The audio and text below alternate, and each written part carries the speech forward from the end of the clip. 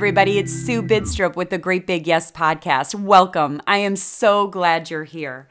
As you know, on this podcast, I speak to people who have said yes to a greater calling in their lives, people who are living with passion and purpose and making a difference in the world.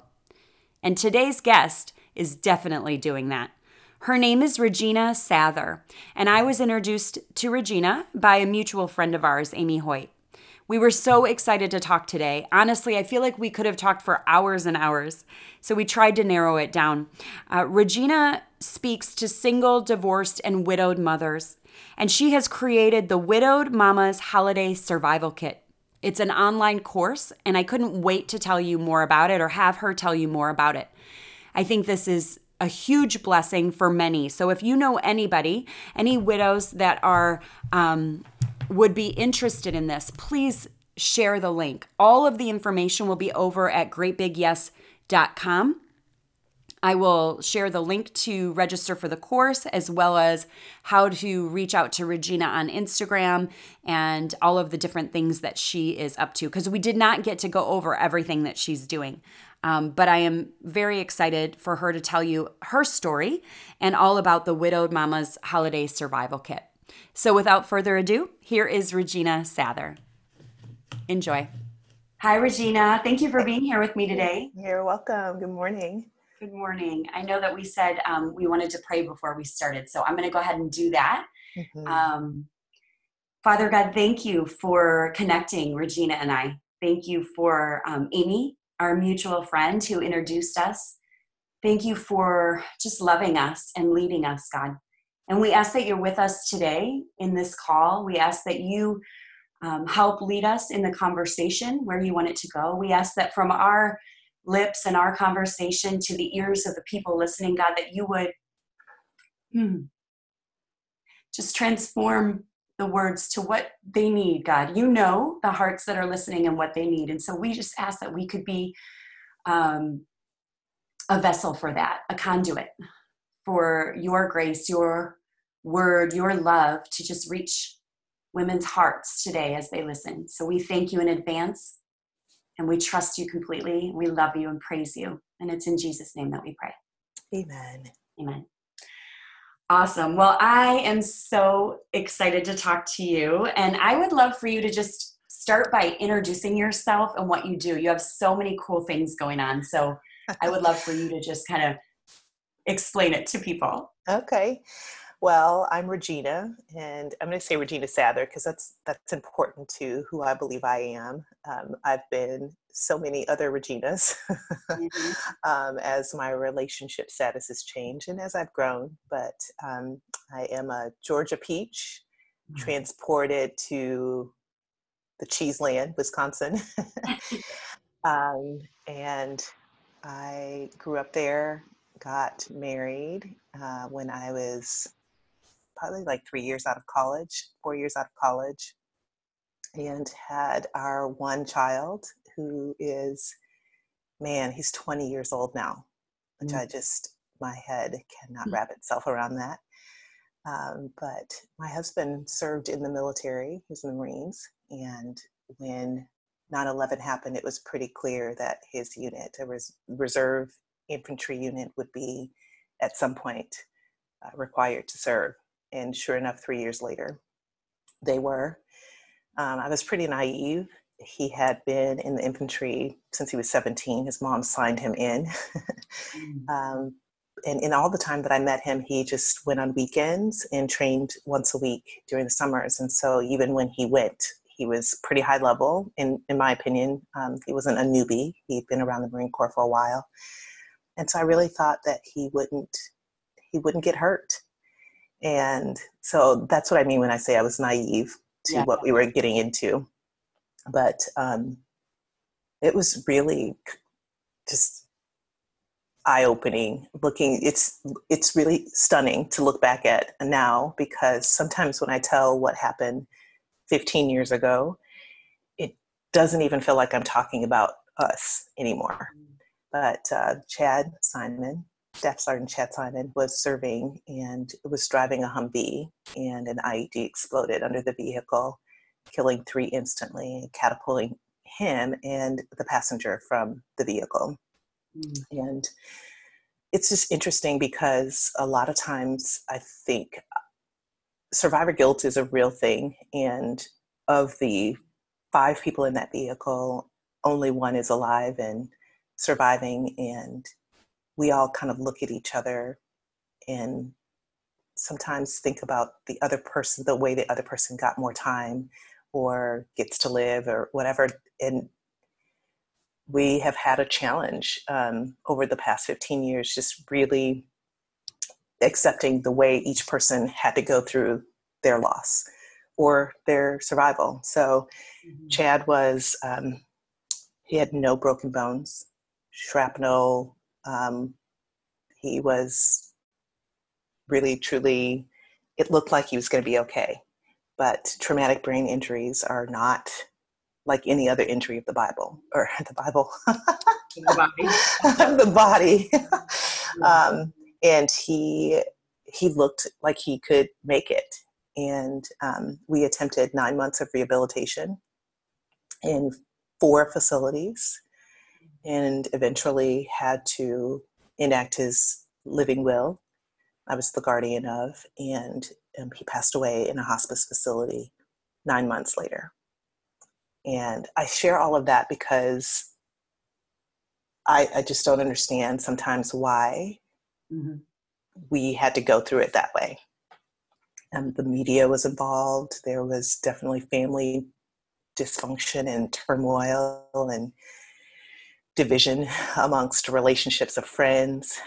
People felt like they had to choose how they could support us.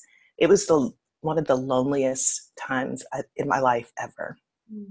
But it was also one of the most strengthening times in my faith, because I remember where I was standing one day when Chad was still alive. We were at the Minneapolis St. Paul VA hospital, and I was living in a Fisher house apart from my kid until he came to live with me in a Fisher house, 1 room in a Fisher house, kind of like a Ronald McDonald house, but for military families. Yeah. And I'd put him on the school bus to go. After he moved, I found a kindergarten that was right down the street that was willing to take him while we lived there for 4 months. And I was walking back into the hospital one day, and I stood before the railroad tracks to cross into the hospital, and I just stopped because I just didn't know that I could do it again. And I stood there weeping, and God just really, it was a clear love and encouragement about not being alone. Like, I think he knew that I needed to be strengthened in that moment, and that I needed to hear from him that I wasn't alone. Yeah. Because people were living their lives, and people were walking away, and people were choosing their own way that they thought that they would have handled it if they were in the same situation, which, for the record, there are still very few people on the planet that walk through at this time in our lives exactly what I walked through with my husband at that time. So that felt lonely. It was just, it's so surreal to think back on it, but there was just that calming, you will be okay. And I think back to that moment. There was being at his deathbed, there's being graveside, there's living in a home that you know that person isn't going to come back to, learning how to live without that person. There's all of that that's very challenging about being widowed and going through what we did. But that moment is one that I reflect on probably the most, one of the most times that I think about, that was a sustaining moment. Yeah. But, and I needed that. I didn't know how it was going to need it, but I've needed it. It's probably one of the more clear moments I had too, because people talk a lot about pregnancy brain. And now I'm experiencing menopause brain, but there's definitely a widow fog that you walk through, and it can last as long as you try to go around your grief instead of going through it. And that's how I ended up in a second marriage that I didn't belong in. So I I hated being alone. And even though God told me I wasn't alone, I needed to feel needed and I needed to be distracted. That's what I told myself anyway. And so I ignored a lot of the flags that I saw and the way I felt and the things that I felt like God was telling me, because I wanted to put myself out of my own misery as quickly as possible. But I swapped misery for misery and ended up married in a blended family with somebody who was not who I thought they were. Or actually, you know what? I can say this now. I think I'm realizing he was exactly who I thought he was, but I wanted him to be different. Mm-hmm. So I stayed in that marriage and really, really lost myself, and to the point where my kid, who was then about 11 years old, just, oh man, we have a great relationship. But and I've always taught him, you can say anything to me as long as you say it respectfully, and check your tone. I'm still your mother. But he said to me one time, Mom, I just really don't enjoy spending time with you. You don't laugh. You're not fun anymore. And I don't want to be with you, spend time with you. He was always asking to go and hang out with friends or in other friends' houses. And it felt like I was abandoned, you know? But when he said that to me, it was a huge wake-up call, and I knew that I needed to change some things, and attempted to fix all the things that were requested of me in that marriage. But the other changes from the person that I was married to weren't being made. And it was just time to set that down. And it was difficult because I know what the Bible says about divorce and how God hates it, but I was dying. I literally was dying, and didn't want to put my kid in a situation where he had a parent who was alive and in front of them, but was basically not available to him. And he needed that from me. My kid needed that from me. So we were separated. That husband and I were separated for 22 months before I finally got the courage to file for divorce. And that was a huge awakening. So my name changed again. And that was actually a very humbling, challenging experience when you get the divorce paperwork and they ask you what you want your name to be. It took me weeks to decide, because I was like, well, I'm not my maiden name anymore. I'm not that girl. I'm not the widow anymore. And there's something weird about that too. Like when you get remarried, it's very difficult to explain to people that you'll always be a widow. Even if you remarry someone else, you will always have had that experience. Even if you're not in that state anymore, it is not a cutoff. You're done being a widow. You can't ever grieve again. You can't miss that person again. You can't, no matter what the relationship was like. It's just not realistic to ask that of people, but people seem to expect it without even realizing that they do. Yeah. And so then I was like, well, I want to have the same name as my kid, last name as my kid, and that was important to him. So I hyphenated my maiden name and my previously married name, and it was just like so much work for me to put it all on the documents and the passport and all of that stuff. But I did it, and we just sat in our, what does God want us to do? And not even 2 months after the divorce was finalized into the new year, God was like, it's time. And I was like, time for what? It's like, you need to move. And I know it looked like running to a lot of people, but I just was being obedient. So we put our house on the market on a February in Wisconsin. And people are like, you people don't buy houses in Wisconsin in February. But sure enough, we put the house on the market on a Tuesday. We had an offer on a Saturday. We were out 6 weeks later. My son finished his high school career in Wisconsin, his sophomore year in Wisconsin, on a Friday in June. And we were in the car to Texas with a girlfriend who split the driving with me the next day. Awesome. And we've been here 5 years, right? I think that's 5 years. And what God has done with my willingness to submit and open myself up to him has been remarkable. So I am now Regina Sather, and we're starting in Plus R Sather LLC, which is the umbrella for all the things that my husband and I hope to do online and to provide people. He's an environmental scientist, and so his vocation takes him into this way of taking care of people with the environment and ozone and sciencey words that I don't really understand.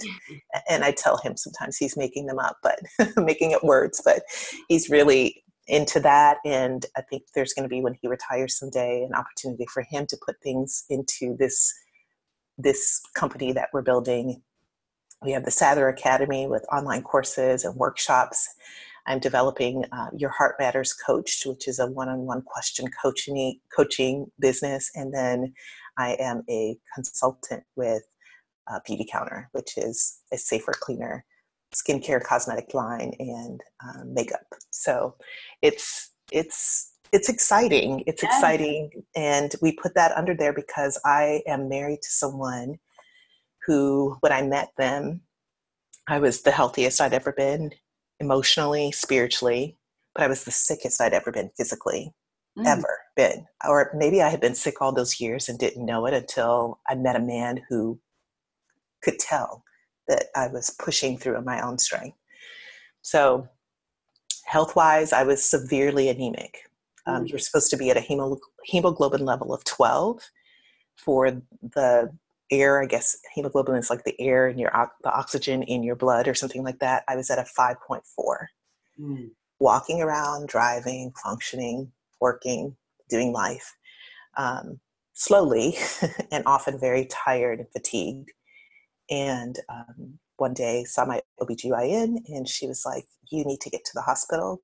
They are expecting you in the ER. You are at risk of a heart attack or a stroke. And I felt like, wow, what a wake up call.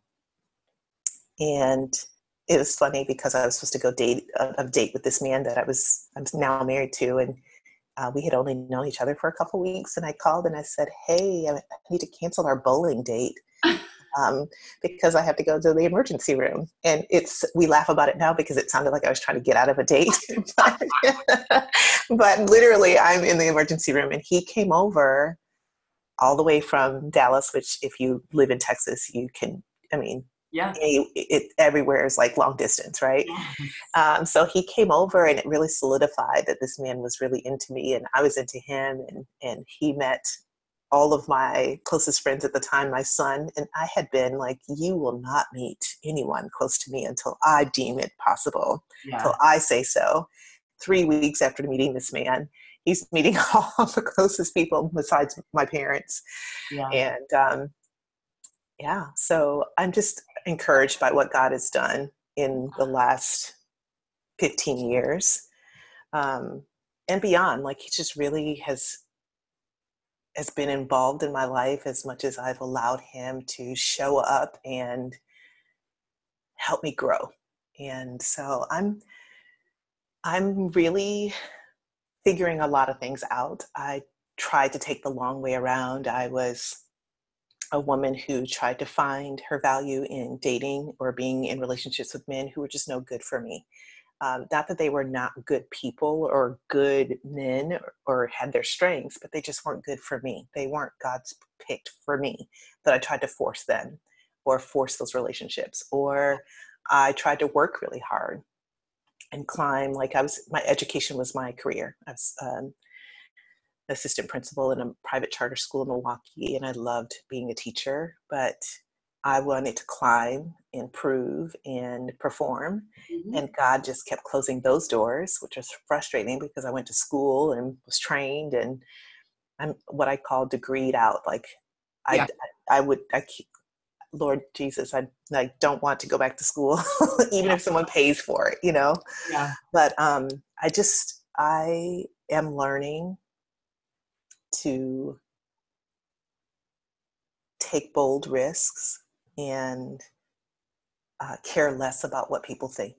I think that's been a big hindrance of mine, which some of it I think comes with age, but a lot of it is conscientious and intentional, choosing to be less mindful of what people think and the right people, right? Like, so that quote about from Teddy Roosevelt about the arena. Yeah, I love it. Love that quote. So really just who's really in here getting kicked around, getting their teeth all bloodied? Who's with me in this? Not a lot of people. And so really being very careful to turn up the volume on the people who are there either with me in the arena or have paid for the really expensive seats so that I can actually hear them cheering me on, you know? Yeah. So I feel that. like I was all over the place with me. That's the thing about me. Sometimes when I introduce myself and people ask, I feel like I've got either the answer that's like really like, you know, I'm an empty nester, love God. Yeah. It's really short. Or I'm like, sit down, get comfortable, let's talk. No, I think this was perfect because, you know, the reason that I had reached out to you is I love everything that you're doing. But when I saw that you had created this, it's called the Widowed Mama's Holiday Survival Kit. That really piqued my interest. And then when I looked at your bio on Instagram and it said, you know, that you're there for single, divorced, and widowed mamas. And I think that's so beautiful because I love that you just told your story in that way, because now we understand where you're coming from and the experience that you're speaking from and teaching from and coaching from. Mm-hmm. And I just think there were so many things in there that you said that I know will bless people. And I'm sorry for your loss. You know, thank you. I'm sorry for, it makes me cry just talking, you know, just talking and listening to you. I was getting teary because I'm just so grateful for the military and their service and their families' service. As I meet more military wives, you know, I didn't know a lot of military families before I moved to Texas. Mm-hmm. And I think that there's so many more here. And so I've been blessed to know some, and it's a whole unique thing. And so I know when you're speaking from that perspective, there's people listening who understand you. And I'm grateful that you're speaking to them. I think it's so important. And so tell me about the Widowed Mama's Holiday Survival Kit. I think this is such a beautiful idea. So I'd love to hear more about that. Well, thank you. Yes, I have been wanting to create an online course for a while, and I've had so many ideas, but I woke up on November 8th of this year, which would mark the 15th year of receiving the phone call that accident I was talking about that happened in Iraq had happened. And there had been so many years where I've had completely different reactions to the 8th, and the way I've even spoken about it, like it's been this 9-month grief trigger, and we just brace ourselves for this time, because I don't know if you know this or listeners who have experienced this kind of grief or any kind of grief, really, your body remembers the trauma and holds on to it, and it can replay it. And so sometimes we have approached this time of year funky and weighed it down, my son and I specifically, and we didn't even remember what was going on or why we were being so surly until we looked at the calendar and we're like, oh yeah. So being more intentional this year, because my grief is more now for what my son misses, like what he's on this planet he just doesn't get to have anymore. The milestones that a 20-year-old, you know, is walking through, and as a young man to not have his own father, it's just, that's a lot of where my grief stems from at this point. After 15 years of walking through this. So I was preparing myself and preparing him. He and I had some conversations, but when I woke up on the 8th this year, it was clear to me that I needed to get up and write this course about widows making it through the holiday season. God was really specific, and I think I misheard him on how to do it, but that I was supposed to do it was very clear, because I poured myself into it for 2 full weeks. It's active, it's up, and it's you know, live, I guess, as people say. So technically it's launched. I haven't done anything fancy with that part of it, but it's done, and it's such a victory. But I thought about a survival kit, and it's kind of funny. This is how I think God has a sense of humor, but I don't camp. I don't understand camping. Me either, girl. I don't like, why I'm would you like, let's pack? go to the Four Seasons. Seriously. And even that is just, like I still have to pack my stuff out of my house to take it to another place to stay. I don't understand this outdoor thing. I just don't get it. So this, me choosing a survival kit it's kind of funny. So I Mm-hmm. actually had to look up online, what are the top 10 uh, resources or tools that you need in a survival kit. I mean, I knew you needed like a map and a compass, Yeah. but I looked them up. And so the four lessons that are in the survival kit, this course, are tied to different survival tools. There's a map, a compass, first aid kit, and flares. And I Awesome. tie the lessons to those, what those things are done used for in survival on a trek. And I talk about us being on this trek through widowhood because it is a trek. I wouldn't even refer to widowhood as a marathon or like it's a journey, it's a trek, and one that we didn't choose to be on. Yeah. And so we need to be able to survive. And a lot of the things in the holiday survival kit can be used throughout the year, but I think the holidays are where a lot of us make decisions, like overspending, Mm-hmm. overeating, perhaps over drinking, staying in a relationship that is toxic for us, letting people cross our boundaries, saying yes to things that we really should be saying no to, or saying no to things that we should be saying yes to.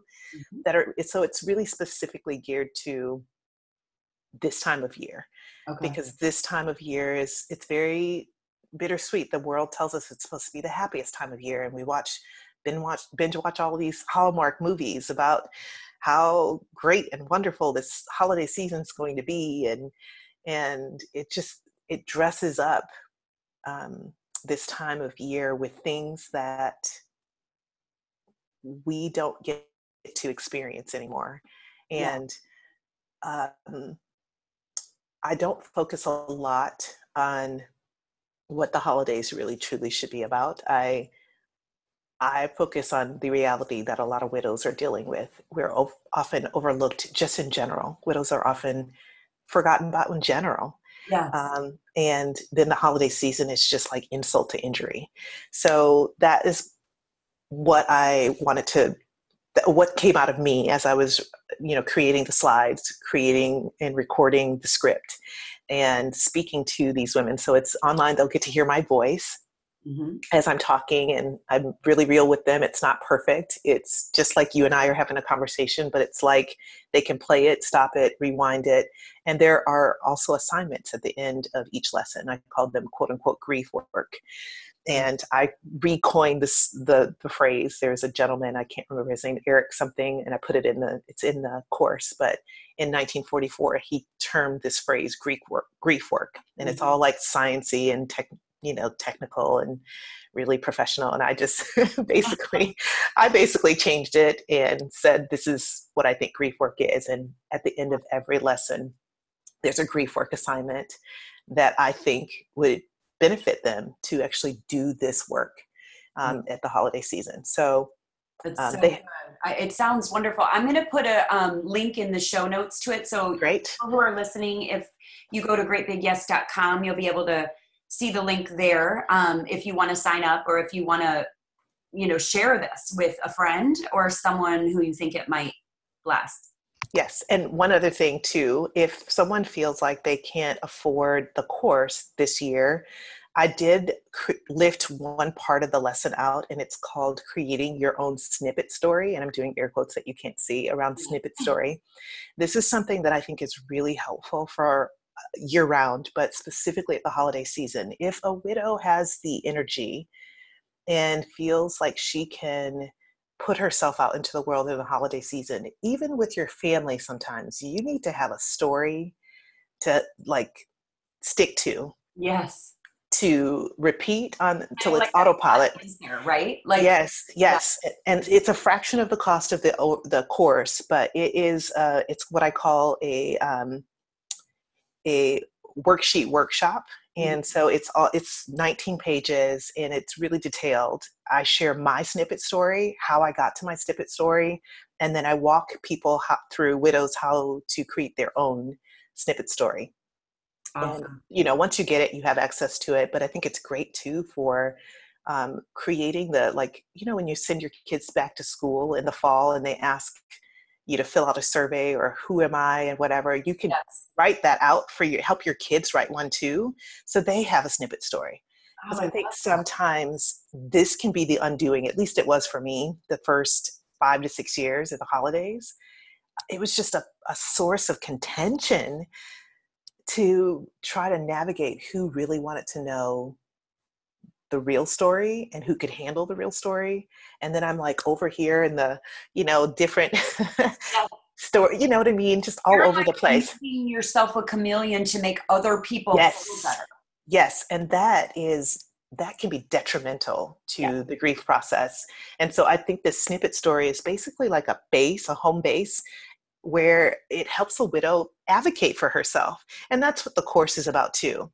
You know, being able to say no and yes in a loving way. I actually literally create a script and tell them when to say no and how to say no, because I think a lot of times widows, like I said before, are overlooked, but we then become victims and Mhm. we don't need to be. I Right. think about the scripture I've been over and over in Luke 8, it talks about the persistent widow, where Mhm. the judge basically gives the woman what she wants because she keeps coming back to him. And I'm Yeah. like, let's be that kind of widow. Let's be those kind of Yeah. widows where, yes, I'm walking through my grief and sometimes I'm a hot mess and a dumpster fire altogether. Yes. But when I speak to you about my experience and what I'm going through, I have words to say that people can hear Mhm. and that are not all wrapped up and jumbled up in the emotion of the grief and the loss and the heartache that comes along with this Yes. That's challenging time. I think that's going to be helpful to people. I love the idea of a snippet story. I think that's, Mhm. oh my gosh, that's empowering because you go into a situation knowing you kind of you're ready, right? You're Mhm. ready. And Luke 8, I love that, the persistent widow. Mhm. So good. I want to ask you, because it made me think, so if, what's the right thing to say? I think there's so Mhm. many times where people, you know, there's a friend of yours might be widowed and you don't know really what to say. Like you're so sorry, right? But Yeah. then Mhm. after the fact, like when my father died, my mom said, there was a period of time where everyone was around and was paying attention. And then, they went back to their lives. Yes, they And have to, and they yeah, have to. yeah. But And it's she so hard. so hard. She said it was so hard. It's a couple's world. And she felt so Mhm. out of it and all of those things. So my question is, and I don't know if you have an answer for this, but what is a good thing to say or not? I guess more, what do you not say? Yeah. You So I know? think that is, and I'm not going to give you an easy answer because it depends on the person. It depends on your grief has a lot to do with the relationship you have with the person that's deceased. Yes. And I think a lot of times we want to slap a one size fits all on how and what to say. Yeah. And so that is one of the things I teach in the course is to teach people how to treat you. And I tell them, and this is the flares part of the survival kit is you wave that flare, teach people what to say to you. And Yeah. so I think, and I'm a big questioner, I would prefer someone ask me what I need Yes. than to feel like they have to come prepared. And a lot of that will be based upon the relationship. I think one of the hardest things is to avoid the person. I think that's a big no-no. Right. Their grief is not contagious. Um, Yeah. they're not suddenly sullied or dirtied because they are mourning, even if it's uncomfortable and makes you feel vulnerable or uncomfortable. Don't cut them out of your lives. I think that's one of the things that is the most hurtful Hmm. to people. It's one of the things that I think I still struggle with today is that I feel like people like my kid and they can handle him and the way he grieves and his cuteness and Hmm. whatever way more than they could handle my messy, verbal, erratic grief. And Yes. so, and that made me feel like I needed to clean it up. So I think go in. You got to be courageous enough to go into that person's space and say, I want to be able to help you. Can you please tell me what it is you need? Mm. Can So you good. please tell it? and because a lot of widows don't know what they need, especially after like you said, your mom, and I didn't know that your father passed away. So I know you're understanding Mm-hmm. what grief can be like, especially watching your mom go through it. Mm-hmm. But I think it's important for people to be willing to say, widows to be willing to say, I want to be able to say my person's name. Yes. I want to be able to have, and this is in the course, tell them I want to be able to have stories before they got sick or Yeah. before I spent 9 months in the hospital. I want to talk about those stories every now and again. Yeah. I'm not trying to hit on your husband just because I'm widowed. Okay. Don't cut me out of the couple stuff. Oh, interesting. Yeah. Just because, like, don't assume things about me. Ask me what I think I need and be okay with it changing, Yeah. because grief doesn't stay the same. It doesn't stay the same. And so that's my answer. My long answer is ask the widow what she needs. That's good. And if she doesn't know, then recommend this course so she can figure it out. You're reminding me of this little poem they read at my dad's funeral, or maybe it was on his thing, but it said, or somebody said it to me. I have it, and I'm gonna try to put it in the show notes if I can find it. But it was this little poem, and it said like, it was all about, please talk about me in the way that you used to. Mm-hmm. There's no need for solemnity in your voice. I remember that word. Mm-hmm. And it was like, I'm just around the corner. Mm-hmm. And keep them real.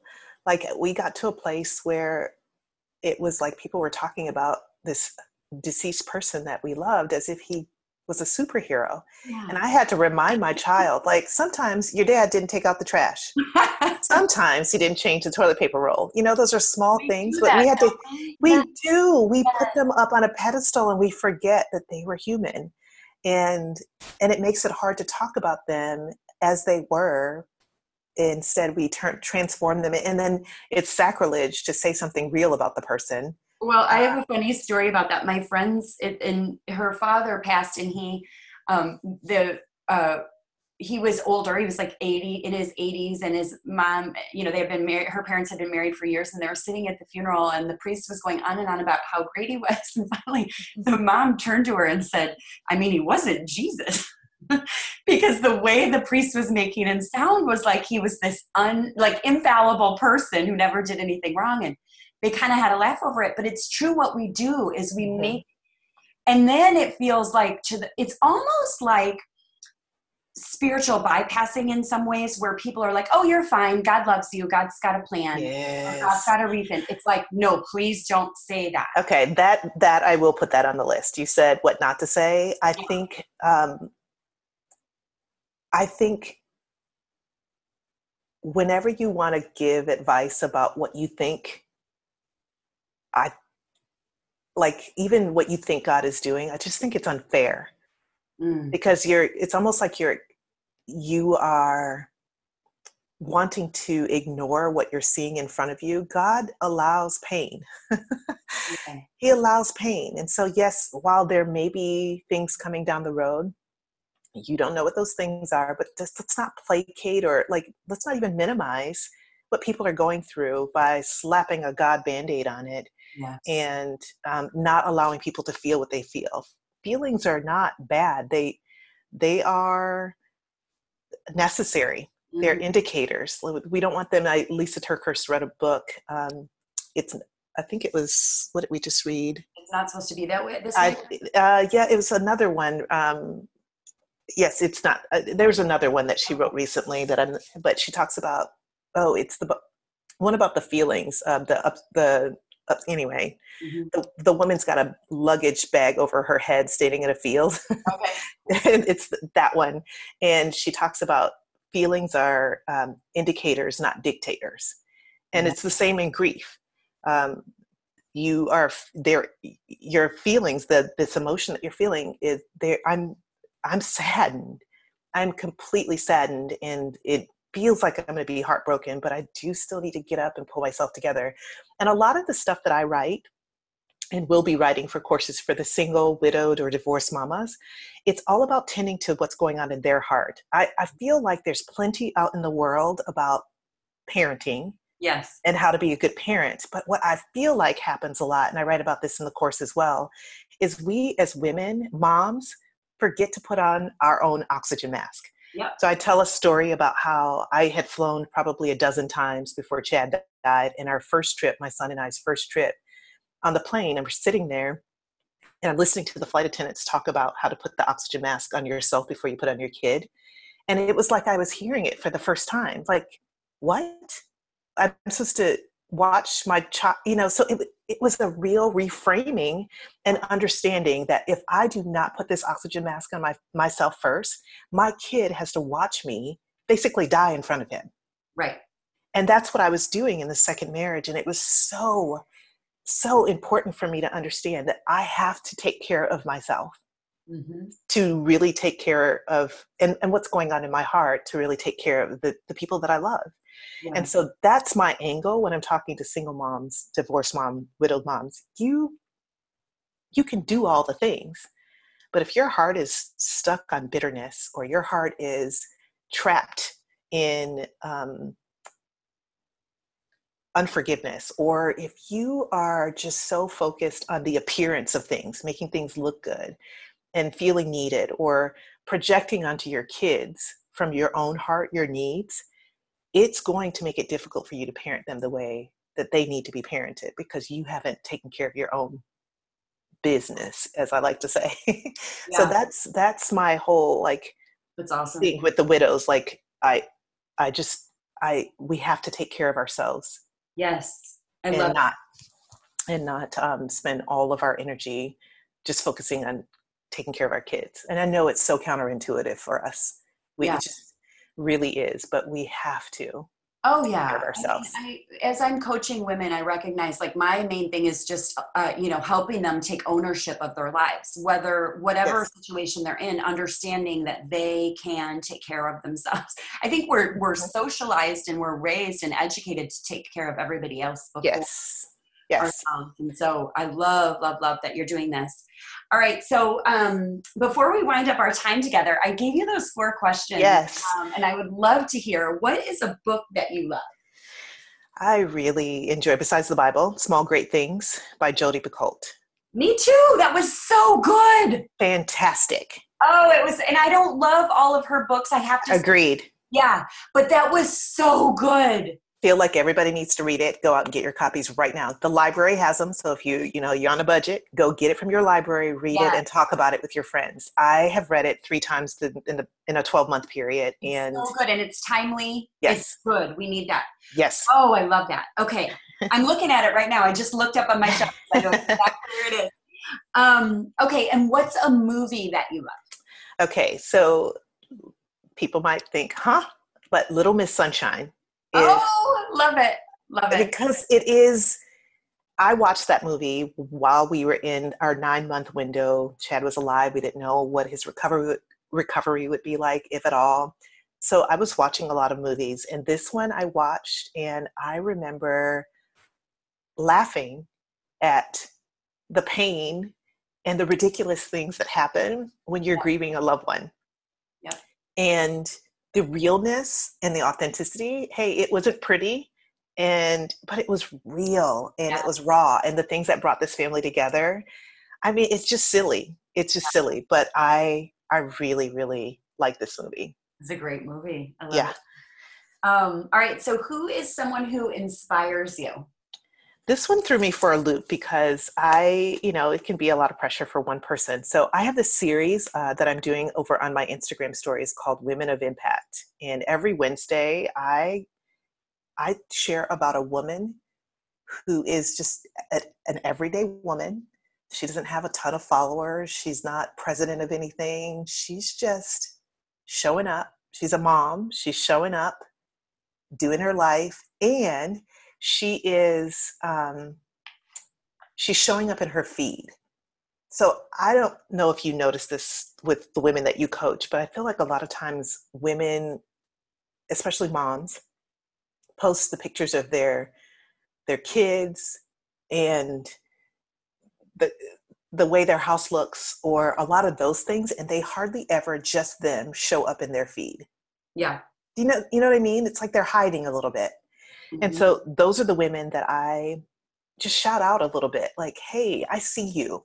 I want Mhm. to encourage you. I see that you're being faithful to your family. And wow, you're homeschooling like 7 kids. What, like, wow, Mhm. or you are working out like you said you were going to, or Yeah. you're reaching toward those goals. So those are the women. And being, Yeah, those, yeah. yes. And I really dream of turning this into some like a letter writing campaign. There's this letter writing campaign called The World Needs More Love Letters. Mm. And it's people write in, and it's usually people who are really like struggling with a Mhm. health issue or something. And then they get letters from strangers all over the world. I want to start something like that for moms, with Cool. like single widowed moms, just they get a piece of mail from strangers telling them, you can do this. We believe in you. You're not alone. Just that I kind of love. love So that. And I that's love my the hope. real mail. Yes, real snail Mm. mail, old mail. Love it. For people that are younger, that's the stamp and the paper. Oh, yeah, right. That's a great idea. I love that idea. Okay, so what is like a piece of advice Mhm. that has helped you, or a good piece of advice that you've received? Yeah. So this one came to me from the 3 closest adults in my life, my husband, a dear friend of mine, and her husband. This, like I would say, in the last 6 months, it was like I got hit upside the head with this. But their advice was that it's important to know and have an inner circle that's really small and intimate. Mhm. So I thrive on encouraging other women, and it can oftentimes feel like there's a relationship developed with these women, but because I tend to get vulnerable with people quickly, Mhm. it can make it seem like there's this whole relationship generated. But I need to have an inner circle of people that will speak truth to me and encourage me. And so that has been something that I've been working on, knowing the difference between um, my inner circle and the other circles, if that makes sense. So Sense, yes. the people pleaser in me, that God is really working very hard to eradicate. Um, she's trading that in for valued, intimate input with just a few select people who love me, have my best interests at heart, but will tell me about myself when I need it. So I love that's been really great. Oh, that's awesome. That's so good. And yeah, I mean, I love asking people about good advice they've received, because then we all get all the good advice. Yes, You know, exactly. you get to Yes. benefit from what other people have told you. But I agree. And as we get older, I think it becomes more important to me and more obvious to me that that inner circle is what I need more than the number of friends, like the Yes. big groups of friends. Yeah. Yes. And knowing that that can change, that inner circle can change and will change likely because we grow, but hanging on to that and nurturing it and chasing and pursuing it. Hey, Sue, I have to tell you something. I'm Yeah. looking at your picture and I've been following you and you're listening to your voice, and you remind me of a friend that I met this past year. Her name is Tina Atherall, and I'm going to connect you two on Instagram because your mannerisms are the same, your voice is the same, and so I think you guys would be great. You two ladies would be great to meet each other. I So love it. I love yes, that. I love meeting people, especially when it comes from someone who says, that, like you really yes, see me. And she's fantastic. yeah. Oh, that's Yes, awesome. Well, thank yes, you. Well, I yes, appreciate you so much coming on. We have to stop now, but I feel like yeah, we could have gone on for days. And yes, I'm going to post your Instagram account and a link to the survival kit and all of the things we talked about on greatbigyes.com so people can find you. yes. But I just really appreciate you sharing your story and being so real with us. And I know this will encourage people. Thank you so much for having me. I appreciate it.